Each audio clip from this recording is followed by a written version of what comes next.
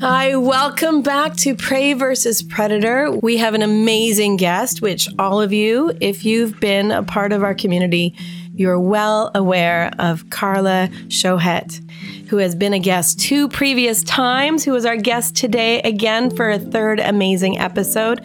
Carla is a trauma and narcissist abuse recovery psychologist, as well as so many other things. Can you quickly just tell us again who you are for anybody listening to this for the first time? Yeah, absolutely. Thank you for having me back. I am a trauma and narcissistic abuse recovery psychologist, as you rightly said. I'm also a somatic therapist, a brain spotting practitioner, and a positive psychology coach. And what all that means is that I help people with root cause resolution, not just symptoms management. And anybody who hasn't heard the first 2 episodes that we did with you in the past, go back and listen because, boy, there is so many brilliant moments that we made connections. We have questions. It seems like every time we meet with you, we are left with more burning questions because I just notice when I'm talking with you, I notice what's sort of alive in me and I want to know more and I want to have more information from you because you have this way of really being able to teach what's going on for in your body and why as prey we often are in these positions that we're in and how we get in these positions. And also the work that you do is sort of how to get out of that. Now, you also do this very specific work in breaking generational trauma and cycles of abuse. Can you tell us a little bit about what exactly you do in that area? And then I think we have some more burning questions, if you don't mind answering. So if you want to tell us a little bit about this really specific area that you work in, and then go from there. Yeah, so I work with a lot of mums. That's for 2 reasons. One, because I am one, and because I had a mother wound, starting this process of healing myself somatically. And I really, really do feel that as mothers, we have a responsibility and also the power to be able to really, really stop the cycle with us.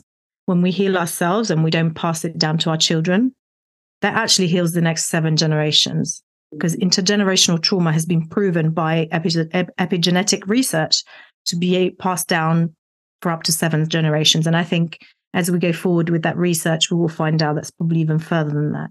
Yeah, that's because trauma doesn't just start when you're born. It can be embedded in your genes as you're born into the world. So interesting. We have a listener who sent us a question a few weeks ago, and she was saying that her mom is a predator, and she sees that she has learned predatory behaviors simply because that's what she knew as normal growing up. And now that she is a mom, she wants to stop that cycle and she does not want to pass those predatory behaviors onto her kids. But she feels like, what can she do to unlearn those unhealthy behaviors when that's really all she knows? Right. So, yeah, I mean, it makes total sense, right? We all learn because of mirror neurons. This is what we know that we do as humans. We learn by copying, by mirroring. That's how we learn to walk. I doubt there was anyone there saying, right, left, you watched, you saw the opportunity for you to do the same, you tried, and you learned those behaviors, right? You learned to walk. And that's how we learn. And depending on how many mirror neurons we're born with, some people more, some people less, we are more better learners in terms of mirroring than others. Now, when you were born and raised in a family that had lots of toxic family dynamics, whether that's a narcissistic parent or, an abusive family member of another kind, you can pick up those behaviors because, like your listener said, yes, that is your version of normal. You don't know any better. All you know is what you see and what you experience as you're growing up. Okay. And I can absolutely resonate with that because I had a lot of, and I say this without any shame now, but I was extremely narcissistic growing up. I cut people off. I made people angry on purpose. I shut people down. I would look at people in the face, stone cold, and walk away. The only difference is that I wasn't a narcissist. I was copying narcissistic behaviors that I'd learned in my environment, and it didn't sit well with me. And I absolutely felt so much remorse and so much disgust in myself when I did those behaviors, but I couldn't help myself but do those behaviors out of loyalty from my family. And I would repair whenever I could. And I have repaired lots of relationships because of those behaviors that I was doing automatically, because I didn't know how to do anything else. I used to be very abusive in arguments. In fact, it's with my current husband, who I've been with since I was, in my early 20s, who one day said to me, "You do know I still love you when we have arguments, because you're really abusive." And I used to do the whole kind of walking away, slamming the door and not giving them. And I used to use swear words, and I used to be really, really demeaning. Because that's what I'd experienced. I didn't know how to handle any conflict any other way. And when I felt hurt by people and I felt maybe abandoned and, they triggered my inner wounds, I would be extremely aggressive, because that's also what I experienced in my extended family. That's what you do. You shout, you scream to make yourself heard, and you project your pain outwards. That's what I'd received, and that's what I was then. My only saving grace was that, I was actually, I obviously had a lot of, this wasn't my nature. I wasn't born this way, because narcissistic people are not born, they're made by their environment. Okay. I was lucky enough, I think, to be born with lots of, mirror neurons, which meant that, I was able to be more of an empath rather than go down the narcissist route. And this is not scientifically based by any means. It's not been researched enough for me to make the statement that what separates, what makes a child in a toxic family become a narcissist or a codependent. In my personal opinion, is the amount of mirror neurons that you have in your body. But that's just my own opinion. It's not based on any evidence. And, I'm really, really curious if there will be more research into this. What can make this person go one way or another? That's the one thing that's not been proven scientifically yet.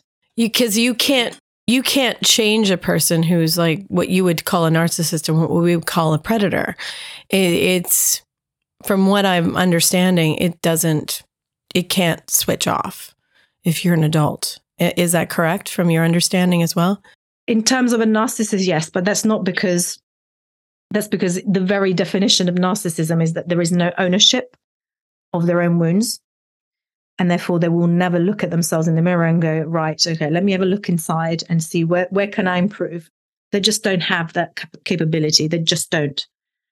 They don't have the ability to do that. Their nervous system won't allow it because it's too painful. Narcissists are the most deeply wounded individuals that there are.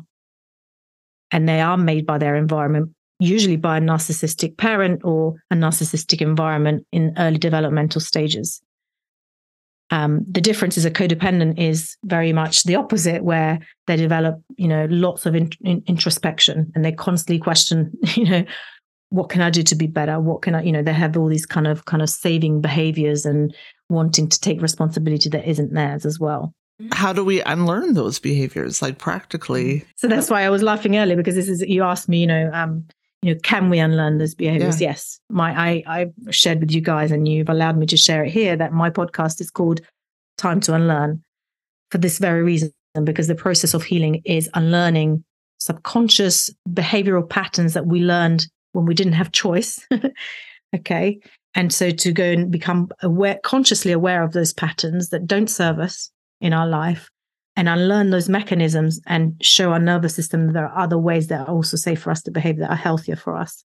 So the process of healing somatically is first a process of unlearning and then relearning. Because a lot of the time, your listener that mentioned her behavioral patterns, that we're often not consciously aware we're doing those things. A lot of us think, oh yeah, no, I won't do that thing that my parent used to do to me, because that's, I'm going to do it different when I become a parent. And yet you find time and time again, you find yourself, doing those things and thinking, oh my gosh, I remind myself of my own mother, and we do that because it is, subconscious imprinting. It's a kind of a library of how to, that we have inbuilt that is subconscious. We're not until we become consciously aware and bring awareness to it, we cannot change it. But once we do become awareness, that's why I'm sure this is a very commonly used phrase.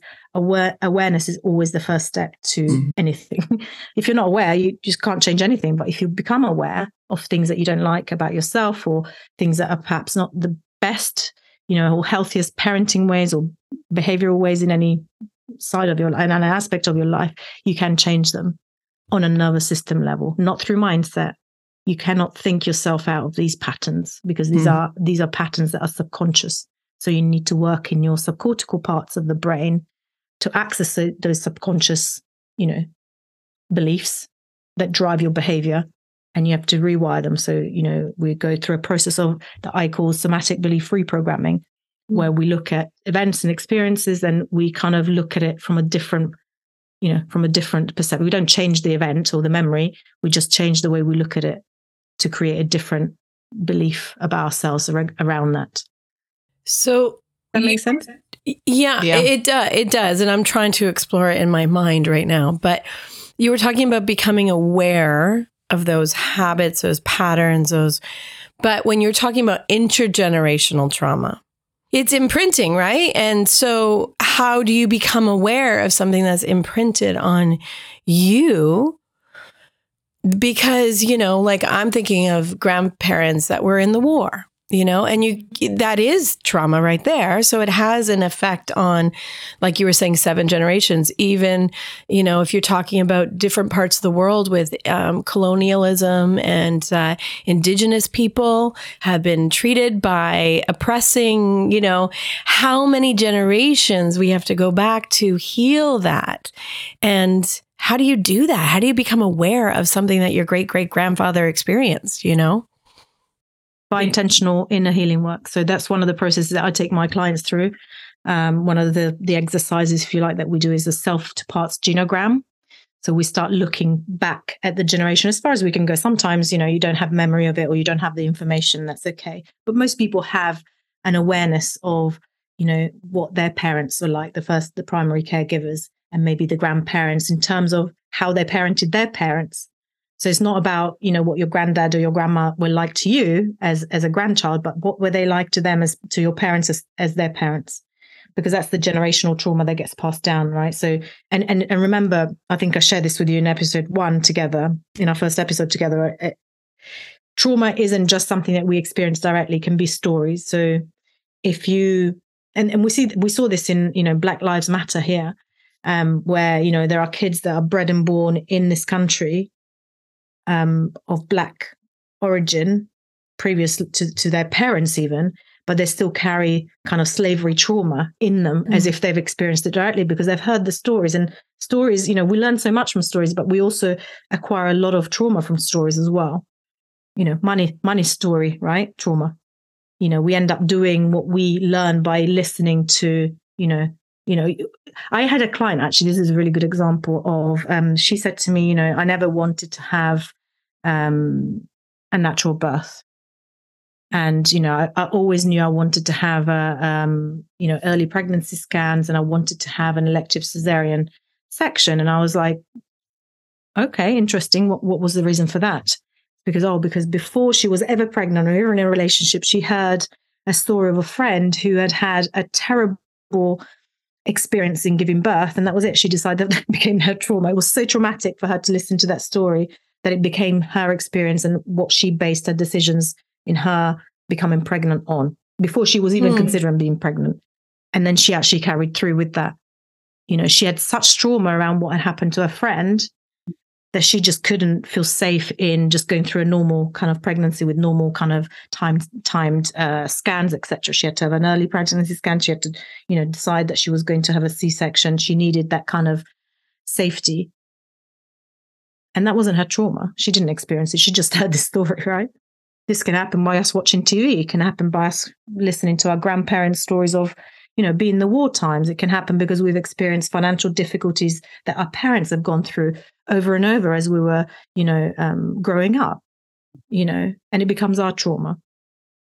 And when I hear you say, like, it becomes our trauma, one of the things that I notice in my work with people with trauma, and I'd be curious to see if you experience the same thing, is I notice that there is often the pendulum swings. So let's say, one parent, when they were growing up, was tremendously physically abused. and then they swing over to being sort of extremely permissive. And then their children may swing over to being tremendously abusive. And so do you find that as well? Like sometimes you think you're doing something different because it's the exact opposite of the trauma you grew up with. And yet it's the flip side of the same coin, so to speak. Like, do you see that a lot? And then how do you break that pattern? Because those people are trying to break the pattern by doing the opposite. And yet it often produces, I find it fascinating how much it produces the same level of dysfunction.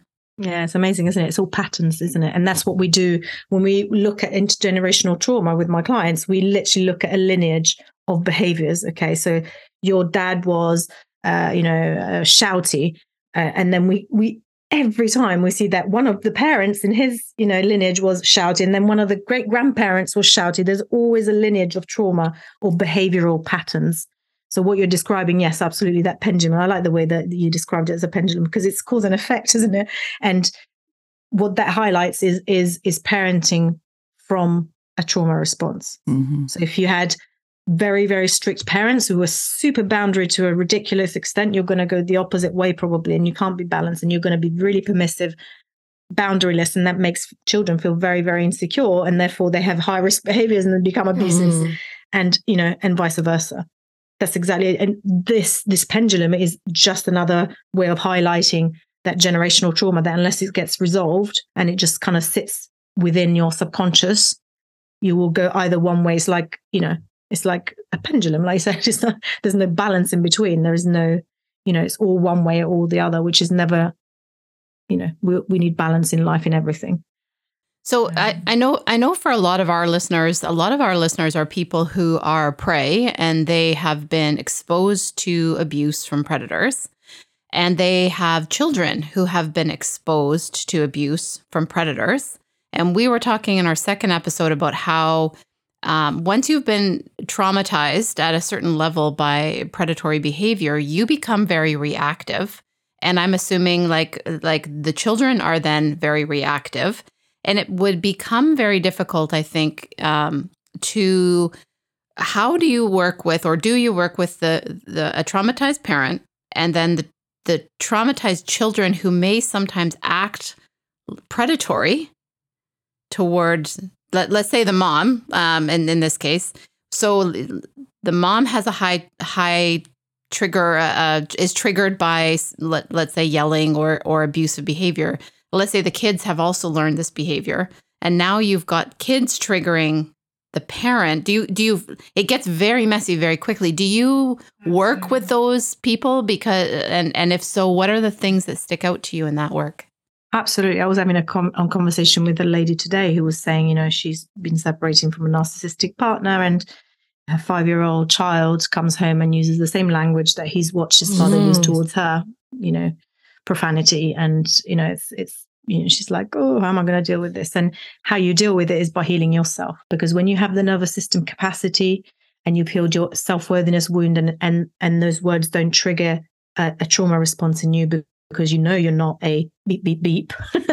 Okay. And it doesn't affect you on a body. You have no sensation. This is the bit that people struggle to understand. Healing isn't about never being triggered, or, living in fairyland. I'm now healed. There is no such destination. It's a long kind of lifelong process, and it's a gift actually. But when you start to heal the inner wounds that say those horrible things about you, like I'm not good enough, I'm not intelligent, or I'm not whatever, I'm not something, I'm lacking in something. And if someone said to me, Carla, you're really stupid, my response would be just, okay, whatever, I'd probably be curious as what made you say that, it just doesn't trigger me. But if they said something, but if I had an inner wound that said I'm not intelligent, that would really trigger me, right? Yeah. So with your children, when they say things, children are triggering. They're like the best, because they're constantly testing boundaries and learning. That's how they learn. They try different things, right? And if you're coming from, a wounded place, and that's how you get a lot of codependent parenting as well, where you are becoming very permissive because, you can't say no to your child, because if you say no and then they don't love you, then that makes you not lovable, and that's what perpetuates the kind of generational trauma then, isn't it? That's why, it's so important for mums. It's important for everybody. But where I started was working with mums, because we really do have the potential and the responsibility, I believe personally, to break that cycle with us.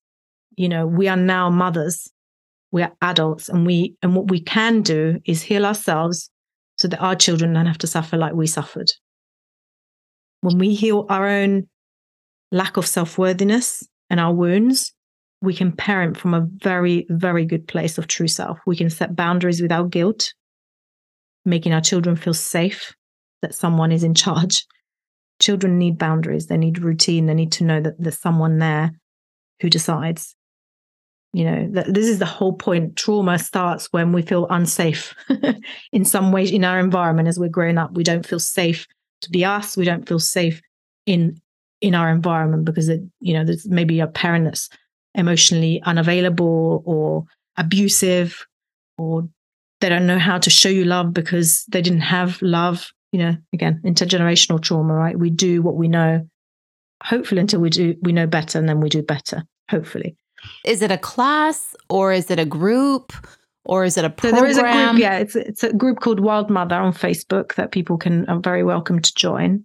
And, there are mums, grandmas in there, aunts, it's not just mums. There are people with, relationships with children that want to improve, and people that have trauma that are either choosing not to become mothers because of the trauma they experienced in childhood, and they want to see whether maybe there is some healing they can have so they can reproduce themselves. There's all sorts, but predominantly it's mums cycle breaker mums wanting to stop the suffering, wanting to make sure that their children don't suffer like they did. How did you come up with that name, Wild Mother? Wild Mother. It doesn't mean. How did I come up from that? It's because it's the meaning behind it isn't wild as in like party, woohoo, like drunk. No, it's the opposite. It's wild, coming back to your roots, your true self. Untamed, undamaged, if you like, by those negative self beliefs. Being your true self. We all have such uniqueness to us.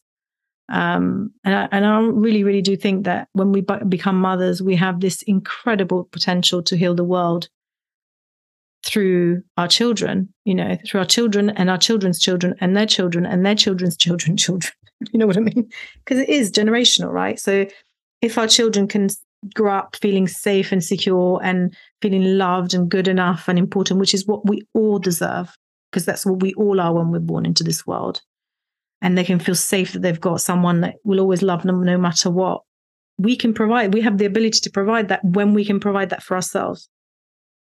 When we know that we're lovable, when we feel lovable inside our body, we can offer love to other people. We can't do that. We can only ever love to the extent that we have self-love. Do you find that with prey personality, we talked about them being people who are prone to sort of please and appease or people pleaser type trauma responses.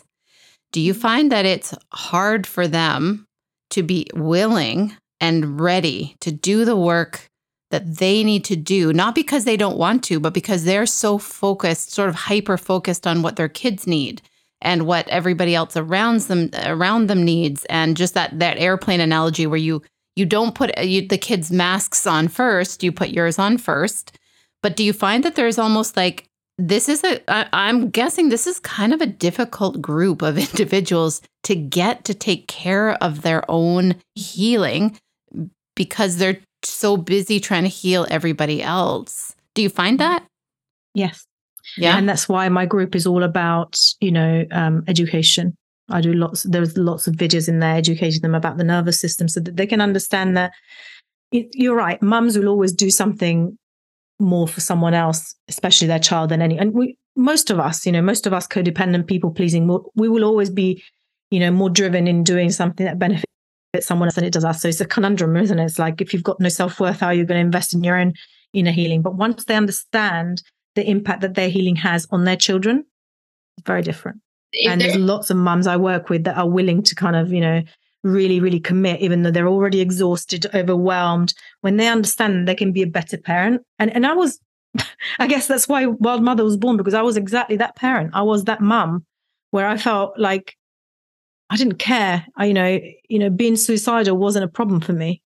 It was a problem because I had 3 kids. So I always say this to a lot of my mum clients and dad clients as well, because there are some that come and work with me as well. It's our children save us, and then we save them right back. That's beautiful. Our own healing, because then we become the role model that they deserve to see in life, where we feel good enough. We feel that we have that inner self-confidence to know who we truly are and why we're worthy. Not because we're mums, okay? Because a lot of us we become mums, and then we can kind of get lost in this one facet of an identity that's just one facet. It's not all we are. We are never just mums, and it shouldn't be like that, because that's a lot of pressure on the children, right? And then they leave the nest and you're like, oh, who am I now? And you have the same problem just many years later. So it's so important, it really is. And I say this without, wanting to shame or judge anyone, but it is, when you become a parent, you have a responsibility to heal yourself and your children and their children and their children's children, because you're not just healing you're healing 7 generations down the line, potentially. So that's so powerful. I mean, I think if we could speak to those parents who are in positions where they do tend to take care of everybody else before themselves. Let's say we've got a bunch of people listening and they're in that position right now where they're, taking care of everybody else and not maybe doing this work. What would you say to those, to the parent that's in that position right now? What would you share with them that they? I mean, the typical phrase of self-care isn't selfish, is essential comes to mind, but I know that doesn't hit the spot. I really do, because I've been there, and I'm thinking, when you don't have self-worth, it's extremely difficult to find time to want to look after yourself. What I would say is that this isn't about self-care in terms of, go and get your hair done, have a massage, have some time off. This is self-care to a completely different level. This is nervous system work. Okay, this is life-changing root cause resolution. This is you working on being intentional about creating an incredible life that you've always deserved, always. For yourself first, and then for your children. Because until your cup is full, until your heart is full and overflowing, you can't be ever abundant enough to be able to give from a good place. If you're giving in order to make your children feel good so that you can feel like a good mother, that's a codependent parenting trait. That doesn't say anything about you, really. It just speaks of your wounds. I've been thinking and processing what you're saying about intergenerational and even parents. And I think of, you were talking about the stories can be triggering for trauma and things like that, passing down. Mm-hmm. But what if you come from a history of secrecy? And a lot of generations where they don't want to talk about the things that have happened. And there's parents who don't want to, like I think of my family, there's family members, the older generation, who don't want to talk about history or therapy or anything. And I don't know if there's any hope for it if you can't talk about it, but how do you get in touch with those there is wounding, even if it's not being spoken of. Yeah, there is absolute wounding. And, I have no history aside, or very little beyond my parents, really. I have a few memories of my grandparents. After that, I really don't know anything. And I still was able to heal, because it's, you don't need anybody else to be able to heal. All you need is to understand your experiences. So you need to work on that, what that secretive environment meant for you, and what belief was formed around that for you. Was it that they're not telling me because I'm not trusted, or I'm not important? Those are not true. Okay. But that's what maybe you internalized, and that's the wound. Yes, we can. When we look at intergenerational kind of lineage of trauma, we're not looking at it to be able to kind of, point the finger or blame. We're literally just looking to understand where we've come from and why we might be showing up the way we are. Where did these traits come from? It's like looking at history, but you don't, some people have absolute zero memory of their childhood whatsoever. And so we can't go back, and maybe they were adopted, so they don't have, I'm just thinking of, I think from it, like in my case, or even a lot of families, I think it's about shame. I think there's a lot of shame. And I think that can be, in a way, the intergenerational trauma. The thing that's passed down is the sense and the feeling of shame, which is very interesting. Shame is the burden that the inner child carries. So it's 100% linked to wounds. And if you have a wound of not good enough, it's likely that your mother or your father had that same wound, and that your grandparents had that same wound, and that someone in the family above had that same wound from wherever it came from. You might never find out. But the thing is, you do already have awareness of there is shame and therefore secrecy. Okay, it makes sense, right? It already makes sense. Why would there be secrecy? Because there is shame. And that's what you learn, that you know, there's something wrong. There's something to be hidden. There's something wrong about us as a family or where we come from. And, you know, that it's that burden that you carry with you then. You know, that's the painful bit, shame, guilt, you know, because it's coming from a place of lack. There is something wrong. I'm not whole. That's powerful. Does that make sense? Yeah, it sure does. Yeah, we literally don't need anyone else to heal. Even if we know nothing about our past, we can still heal. You know, it's helpful to know, you know, it can be interesting. Some people don't care actually at all. They just want to work on their inner child and figure out, you know, but the reason we do some of these exercises is literally to lift that shame, you know, to know that actually you were born into a place where shame was the standard. That's what your family kind of passed down to you. That it's shameful. Something is shameful about your family. I don't know. And I really do think that, you know, when you start doing this inner work, things just start clicking. And actually, one of the most amazing things is brain spotting in these kind of instances where you have no memory and no feelings, no nothing. Because you will see, you know, people sitting there going, yeah, I don't, yeah, no, nothing. I'm feeling nothing. I don't have any memory, like numb. I mean, this is an incredible protective part of your brain. You know, people that don't remember childhood up to a certain age, there's a reason for that. It was too painful. And with brain spotting, it doesn't mean that you'll get to know the answer or what happened to me. Was I sexually abused and I didn't realize, or I didn't know, or I forgot? You know, it's not always like that. It's not that simple. It's not that straightforward. It's not linear. But you do make connections that are so mind-blowing, you can't even process them verbally. You can't explain them to people, but they make sense in your body.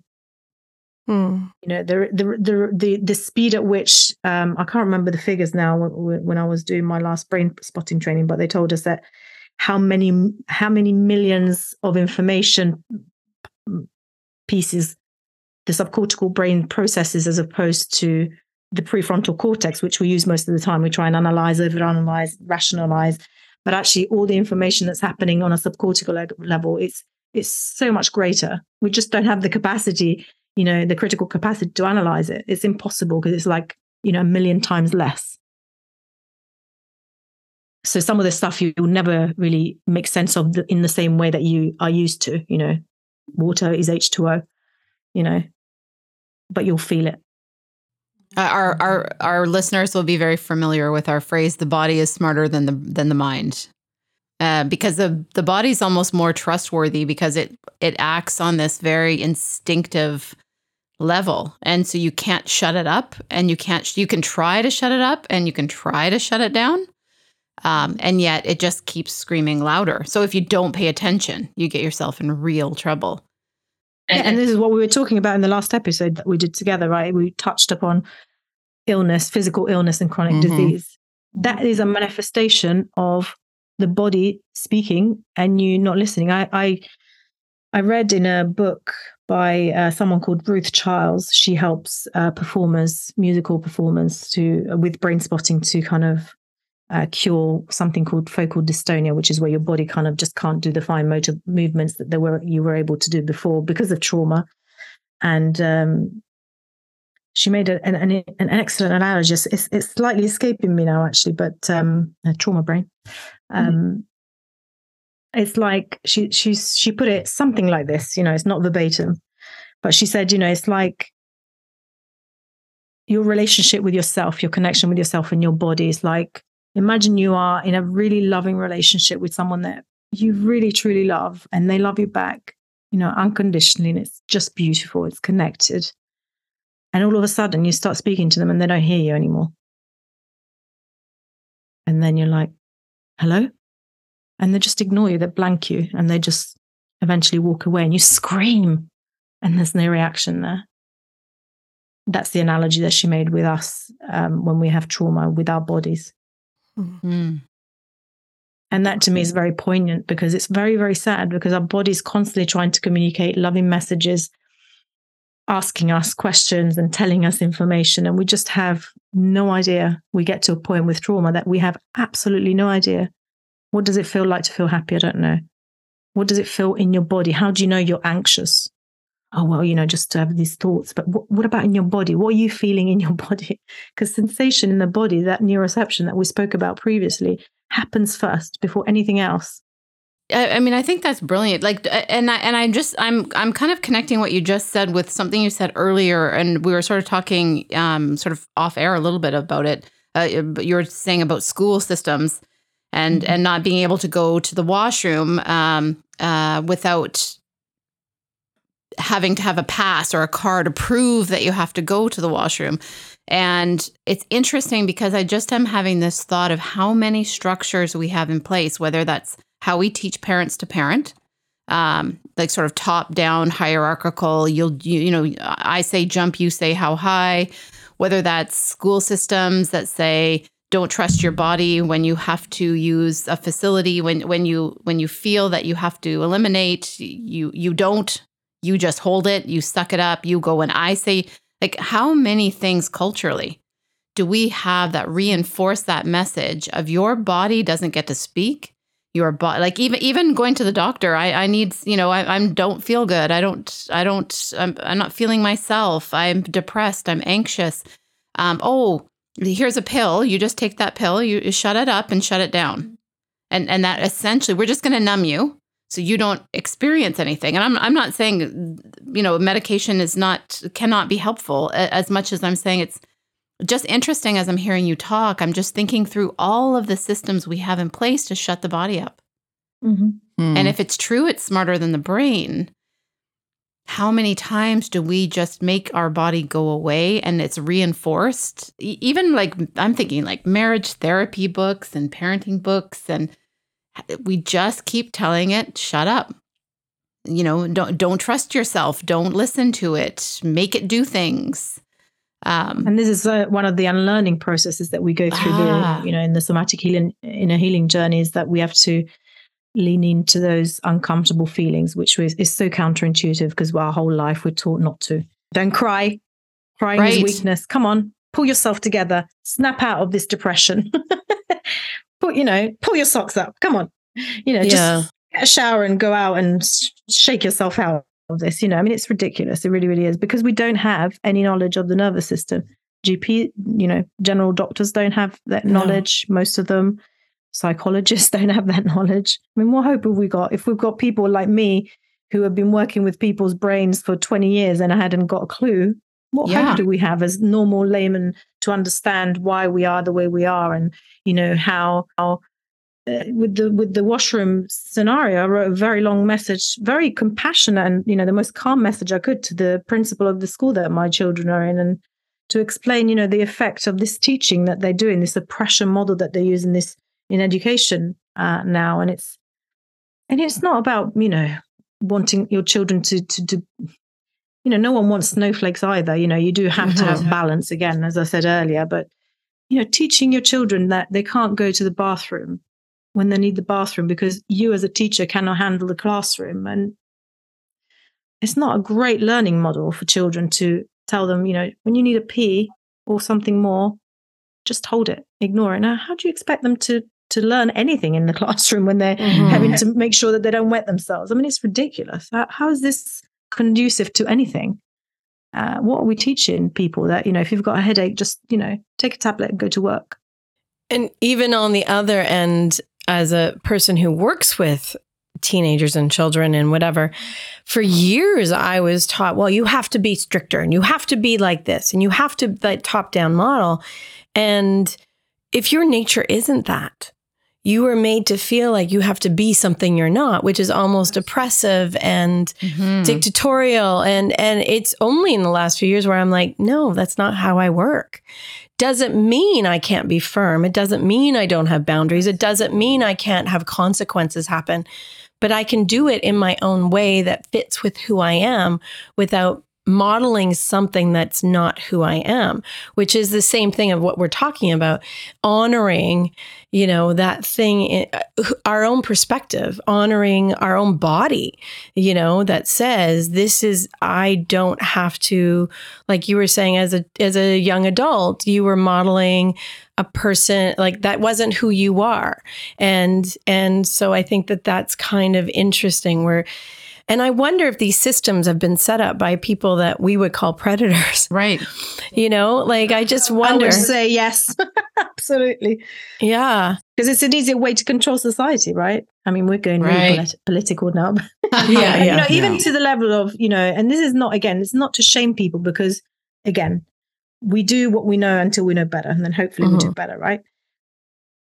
But even I did it, leave the baby to cry. To self-soothe. Well, the baby doesn't self-soothe. The baby feels like I'm crying. There is no one coming to pick me up, and it goes into freeze.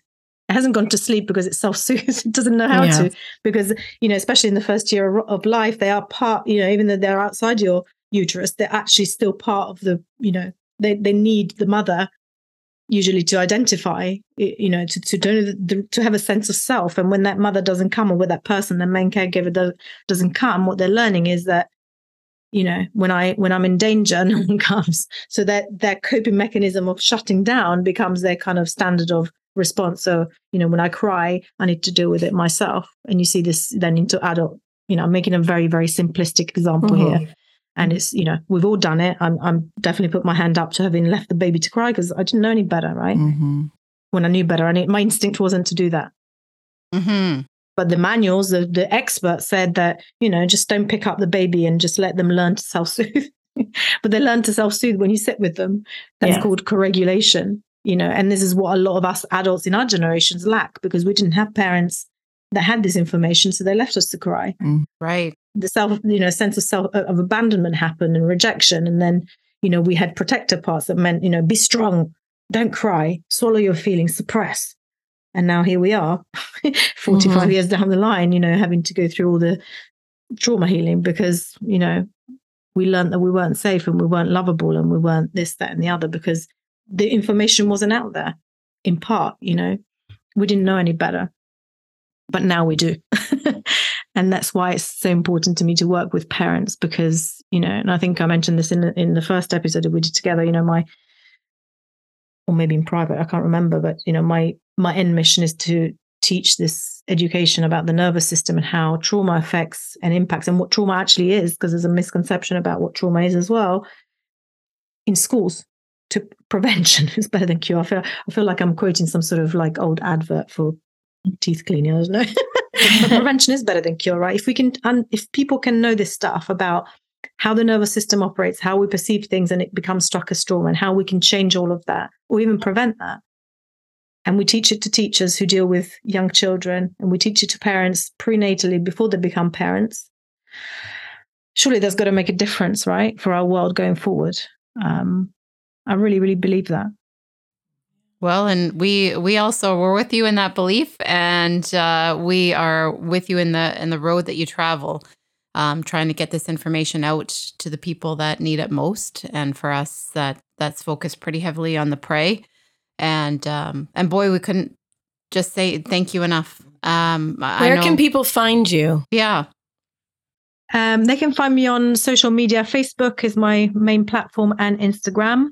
I'm on both. Just look up Carla Shohet, Carla with a C, and Shohet is SHOHET. And I can share some links with you guys for people that might want to be joining World Mother, my group for cycle breaking mums who want to heal from trauma.